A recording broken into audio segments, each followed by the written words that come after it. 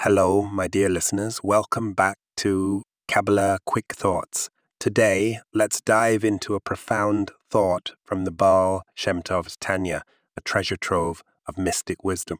Imagine, if you will, a scene from a high-octane action film. Our hero is dangling from a helicopter mid-air holding onto a rope for dear life. Now, what if I told you that in this analogy, the rope is our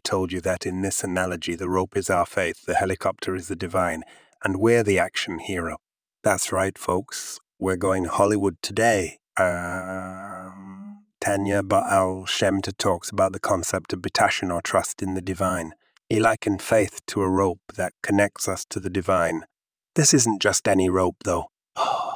Oh, no. This rope is our lifeline, our connection to the source of life itself. Without it, we're in free fall. So how do we strengthen this spiritual rope?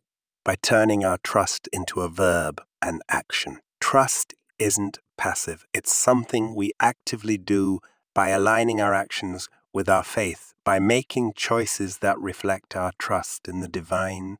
Every good deed, every act of kindness, every moment of patience, they all strengthen our lifeline. So next time you're faced with a decision, remember the action hero. Trust in the divine, make your choice, and know that you're strengthening your spiritual lifeline.